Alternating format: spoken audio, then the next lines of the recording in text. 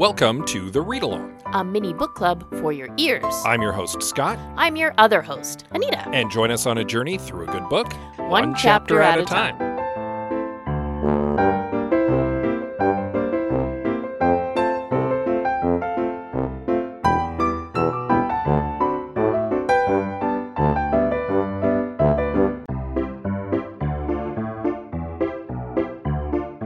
Do you like talking about movies? Do you like talking about mediocre movies? Do you like talking about how you could have fixed mediocre movies? Well, I certainly do, and you can listen to me, Scott C. Bourgeois, along with my co-hosts Greg Beaver and Liam Creswick, as we give our notes, and I have some notes. You can follow it now on your podcatcher of choice, or support it by visiting patreon.com/IHaveSomeNotes. Happy belated Mother's Day. Thank you. To you and to anybody else who is a mother or a mother figure, to anybody who celebrates. I know that Mother's Day can be a little hard for a lot of people for myriad reasons. Mm-hmm. Same with Father's Day. But if you are one of those people who needs a happy Mother's Day, happy Mother's Day. Mine was lovely. I got a lot of handmade cards and some flowers and a Vigi game, because we're nerdy that way. Yeah. The new Zelda just came out, I'm just saying. And yeah, it was nice. The appreciation from the kids was really sweet. Well, you're a good mom. So Try. that happened. That was basically the weekend for the most part. Yeah, I was treated nice. We went out and treated our own mothers nicely. I think so. I hope so. I hope so too. Yeah. Don't know where I was going with that. Well, Just it was relevant to when we were recording. Relevant to when we were recording. Don't really have much more to add. You know who else is a good mom? The Queen. We don't know that for I sure. have no idea if she's a good mom or not. Can't confirm that or deny that. So we'll just, on that note, go into a brief recap of our previous chapter, Chapter 4, in which we are introduced to Rosie, the assistant to the Queen's secretary. Yeah. Sir Simon. Yes, and in updating Rosie, we get a rundown of suspects. Yeah, a little bit more information on what happened the night before the murder, I should specify, because it's been a little bit of time now. And also a little bit more about Brodsky, the victim, and a little bit more on possible suspects. And that leads us into Chapter 5 of The Windsor Knot by S.J. Bennett.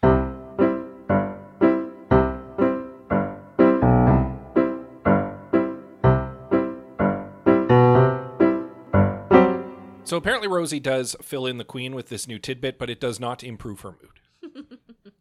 Okay, so I was tired last night when I wrote my notes, and the first thing I wrote myself was, "The Queen is not amused." She wasn't. Yeah, she wasn't, no. Sir Simon is pleased, at the very least, that they've managed to kind of keep the majority of the scandal out of the papers.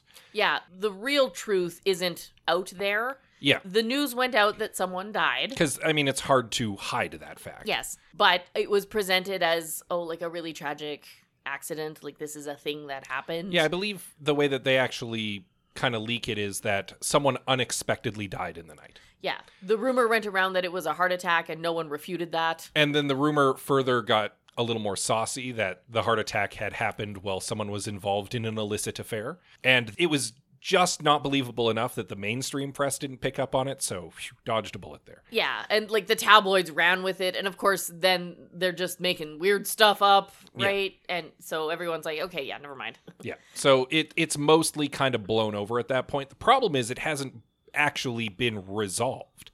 There is no answer to what's going on yet. Well, no. But the point is that they've kept it out of the public eye, right? They've avoided the scandal so that they can properly investigate. But what I'm saying is that Sir Simon is frustrated that the investigation is still going on. Oh, yes. He'd like for this to have been wrapped up by now. And indeed, some of the top people are looking into it. But nobody's got a satisfactory answer as yet. No, not yet. It remains a mystery what happened. So yes. And that leads us to the Queen getting kind of an update from the people who are in charge of this investigation. Apparently, they've basically set up shop in the castle. Yeah, they overtook one of the towers? Yeah, they've got like whiteboards and like chicken boards all set up. And they are trying to piece together what happened. The Queen is informed that they'd like to give her a bit of an update. And she's like, well, I'm taking the dogs out for a walk. So if they're giving me an update right now, they're coming with me. Okay, I'm going to give props to the Queen. I think it's actually very smart what she's done. By basically telling them, well, fine, give me the news. I'm walking the dogs.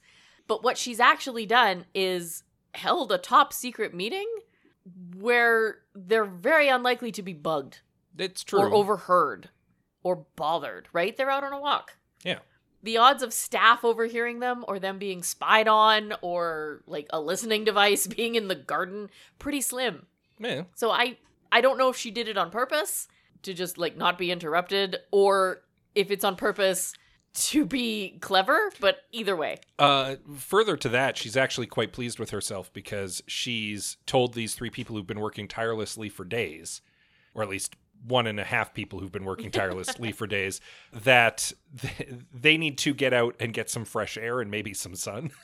The one guy for sure needs some fresh air. That would be Detective Chief Inspector David Strong. Yes. He's the guy who's in charge of the investigation, more or less, like on the ground. And he's like not slept properly in days because he's been like fully elbow deep in trying to figure out what's going on. He's tired, he's haggard, like bags under his eyes. He's kind of a mess. Yeah, the Queen actually feels a little bad for him. She also feels a little bad for the Commissioner of the Metropolitan Police, Ravi Singh. He's also obviously involved in the investigation. Yes. They're the 2 kind of main law enforcement people, but there's also someone from intelligence who's involved. And this is the person the Queen gets bad vibes from. She does not like this guy. He rubs her the wrong way. And this is the Director General of MI5, Gavin Humphreys. Oh, yes. Oh, and a correction.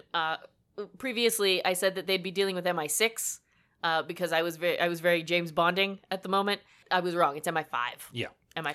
Humphreys is like a pencil pusher, and he's very patronizing because he came up from like, I want to say like cybersecurity. Apparently, he recently became Director General, and he beat out 2 other probably more qualified people because the way that the office politics got in the way, and he kind of came up the middle. And he presumes that because the Queen is a woman in her 80s, that she's completely out of touch. And I mean, she's a royal, so that's probably fair. But she's not as out of touch as he seems to believe, especially in regards to technology and modern trends and stuff. Yeah, she's not an idiot. No, she's not stupid. And he kind of talks down to her in a way that she finds off-putting. Yeah. Also, I don't think she has a lot of confidence in his competency. No, and that's pretty clear as well. Also, he's the one of the 3 who doesn't seem particularly like stressed or frazzled. Right? Like the other 2 look like they've been at work for the last few days trying to solve a mystery. Yeah, and this they've clearly not slept. And this guy's like clean cut, and he's just like well rested and fed. Yeah, and he's just like, I already know what's happened. Yeah, he's made assumptions and filled in some blanks and is really confident in what he thinks happened. Yeah. I think it's Singh who says, like, it was a tough sell, but the motivation is strong. Yeah. Right? So Humphreys really only has one strong facet to this. He's got a theory, and the fact is the police don't have a better working theory at this time. So they're kind of going with his reluctantly. Yeah. His theory is that this was a political assassination. Yes. That it was done by, and Humphreys is fully in the accusing parlor here, Vladimir Putin. Yep. Okay, so let's fill it in a little bit. Yeah. It turns out that Brodsky was very anti-Putin. Yeah, and vocal about it. They found evidence to suggest that he was actually the person behind a blog that was vocally anti-Putin and was chronicling a lot of the murders of journalists that have gone on in Russia and such. The belief is that, or at least Humphrey's belief, is that Putin had, I guess, a mole or a spy set up at Windsor Castle. And when Brodsky was there, it presented an opportunity for him to bump off a political opponent, basically. Yeah. And send a message to the UK at the same time. We can get anyone, anywhere. Yeah. No one is safe. The Queen isn't buying it. No, not really. You can tell. Yeah. She doesn't say it outright, No. but you can just tell. And while the police are also like, it's plausible. It's something that has been done in the past, obviously. Putin has struck at enemies in other countries. We know that. It's a matter of history. But it seems very brazen to do it in the Queen's house. Right? Right? And the thing that is kind of tripping me up with the theory, and the thing that kind of made me go, I'm not certain if this is entirely something that I would buy, is Humphrey saying that Putin was trying to send a message. But if he was trying to send a message, why would his assassin have been making it look like an accident? If you're sending a message, you send a message. You don't try to hide the message. That's an excellent point. Yeah, that's the thing that kind of made me go, is he sending a message if he's making it look like autoerotic asphyxiation? Right? Yeah, that seems to me like somebody trying to hide a crime, not trying to rub it in somebody's face. That all said, despite my misgivings, that's not to say it couldn't have been a political assassination or politically motivated. And Humphreys even circles back to a piece of information that we did learn last chapter, which was that Brodsky was seen in a place he should not have been around 2 a.m. before the murder, but after the party. So it's possible he was meeting up with someone. And that's certainly the assumption that that Humphreys is working on, that he maybe was trying to have some sort of rendezvous, either had the rendezvous or got caught before he had the rendezvous and was sent back inside. And that may have been him rendezvousing with whatever spy is set up at the castle. Right? Yeah. I think you're right, though. It doesn't really send a message because he's trying to hide it, unless it's like a secret message for their agents, but that seems silly to me. It's weird, yeah. Also, that feels like a lot of effort put in for a blogger. Yeah. Right? Like, he's not a top-level official that needs to die. He's a pianist who just doesn't like Putin and is accusing him of killing journalists. Yeah, it's not like he's writing exposés on the corruption in Russia. He's just writing critical blogs and bringing up the fact that journalists have been targeted. Right? I don't think that puts him right at the top of the enemies list. No. You know? He certainly comes across as small potatoes. Yes. Like, he's not an enemy of the state. He's like a nuisance at best. Why would you risk exposing a plant in a foreign country's house? Right? Not just government, but like the head of state's house. Yes. For someone who's not really that critical. I'm just saying, if he wanted to get Brodsky out of the way, there were probably cleaner ways of doing it. Yeah. Than hunting him down in Windsor Castle. Yeah. It seems very far-fetched. The more you think about Humphreys' theory, the more it kind of falls apart. Kind of? Like, it seems... But we also know that he's probably wrong based for the blurb on the book. Well, yeah. Right? Also, like, the Queen isn't buying it. No. You can tell by the way the chapter is written.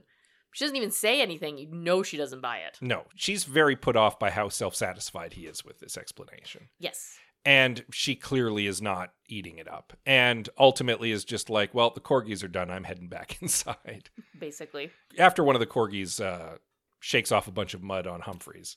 Which she does not feel that bad about. No, she's actually quite amused. That dog's getting a treat back at the castle. Guaranteed. Good boy. It's still all very spy movie-esque. And I don't know if that's where the story is actually going to go. You believe that communism may be a red herring? I see what you did there. Yes. I mean, it's a little bit of a stretch because modern Russia is not a communist state anymore. But no. But you believe that maybe we're getting all this spy stuff early on because it's trying to throw us off the scent of what really happened. That it might be something much more mundane than that. Yeah, I think it's probably a lot closer to home. I mean, yeah. What are the common motivations for murder? The common motivations are not political assassination. The common motivations are love, revenge, money. Yeah. Now, granted, Humphreys is suggesting here that Putin had him targeted for revenge. Yes. So there is that. I mean, and it's not entirely impossible, but it still doesn't feel quite right. And there's so much money in the castle that night. Yeah. You've got both Matcha and Yuri, who are involved in money. I mean, Charles wanted all these, like, rich Russians there. Yeah. To, like, wine and dine them and rub shoulders with. So, yeah, you've got Masha and Yuri. You've got this Jay Hacks guy, who we know virtually nothing about. You've got Meredith, who's, like, a fading actress. She's probably got some money, too. She seems more likely to have fallen in with the perhaps love motivation, if we suspect there might have been something scandalous going on there. Frankly, same with Masha. Yeah. She'd probably fall more in with a scandalous love affair. But, like, there's money in play, and money's a strong motivator. And this is a guy who we know had some kind of sugar daddy supporting him for years. Yep. So I'd say money is much more likely to be tied up in his murder. Yeah, probably. And that's a lot more mundane than I'm putting out a hit on somebody who's been writing blogs about me. On a blogger in the UK. Yeah. Like, it's just... Yeah, it doesn't sit right with me either. Yeah, I mean, we're in chapter 5. We haven't solved the mystery yet. There's so much more book left to unpack. Yeah. Right? But it's just interesting to me that this, on the one hand, is a plausible explanation for what happened, but it doesn't take much for even a bunch of amateur yo-yos like us to scratch at it and go, no, this isn't making sense. Something doesn't line up quite right. Something's not right here. So this leads me to the belief that the Queen is going to find something that MI5 didn't. That has to be it. She has to be able to add something to this that they haven't discovered, right? Possibly. So she is going to figure something out that they didn't, or find something that they didn't. A piece of evidence, who knows, a bit of information. Or something that they discounted as unimportant. Yeah. Yeah. And the Queen's going to figure it out, and it's going to be cool. Well, we've got many chapters left for that to happen. Yes, indeed. I don't think we got enough on anybody who's a plausible suspect to make any strong accusations this chapter. But I think it's safe to say neither of us are going into the accusing parlor to sincerely accuse Vladimir Putin of having masterminded this murder. Yeah, no, that feels a little too much. Yeah. A little too much. So we'll wrap it up there, I think, for today. We'll just leave Putin out of this. Yeah. We'll want to read up on Chapter 6 in time for next week. In the meantime, of course, you can always hit us up on whatever podcatcher you're catching the pod on. Give us a little rating and a review. That definitely helps us out. And we would appreciate it. Yeah, you can also send us missives via social media. Absolutely. We are on Twitter, Instagram, Facebook, and Goodreads. We are at the Read Along on most of those to make ourselves easy to find. Indeed. You can also send us an email. Yes, Scott promises to check it. It's thereadalong@gmail.com. And with that said, as always, we love you very much, and we'll see you next time. I really like this version of the Queen.